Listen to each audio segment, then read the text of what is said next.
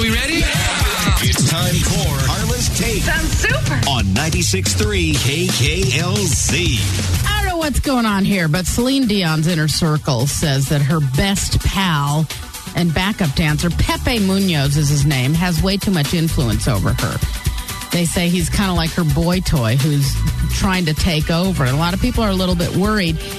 And she has said, apparently in her squad, in her circle, she's in love with him. She knows he's gay. They're platonic friends. But, they say she just needs somebody close to her. Always has. But since Renee passed away, this seems to be the person. And some people are a little afraid because she's also gotten rid of some of her other close people because of this. So I hope this isn't the case. I hope this is not So it's all about Pepe now. Yeah, exactly. Pepe. And she was with Renee since she was like 15. Oh, God, even younger than that. I think she had known him. Manager, husband. But yeah.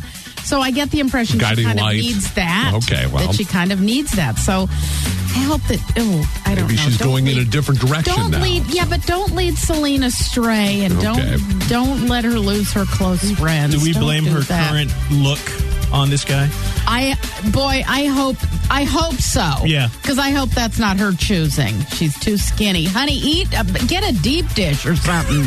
Jeez. Wow. That'll solve everything. Yes. It sure will, Mike. It absolutely will. Cheesecake. Have some cheesecake today. Cheesecake. I'll tell you where the specials are. Disney has now set a new record for highest grossing year for a movie studio, and it's just July. They've made $7.67 billion worldwide, which beats the previous record of $7.61 billion. That was set in 2016, also by Disney. So maybe it's because those millennials are going to Disneyland and then seeing Disney movies. I don't know. They need to stay away. Taking up all the seats. Yeah. Mick Jagger. Now, according to a new book, Mick Jagger set up a pension in his mid-20s because he thought the idea of rock stars over 60 still performing was, and I quote, ridiculous. As you recall, he turned 76 last week. Wow. So, yeah, but very smart. And I have to tell you something. The smartest dumb thing that I ever did, the dumbest smart thing maybe, I don't know. When I was really young, I started putting a few bucks away. You did? Because my dad was a musician. And I knew early on, it's like, we don't, so there's nothing?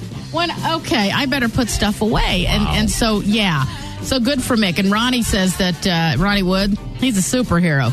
This guy, he's fit, sets aside 3 hours a day to do exercise, and he's doing great. He says he's really superhuman. So, and they are on their way. Closest to us will be in Phoenix in just a few weeks, August 26th. So for now, that is my painfully deep take.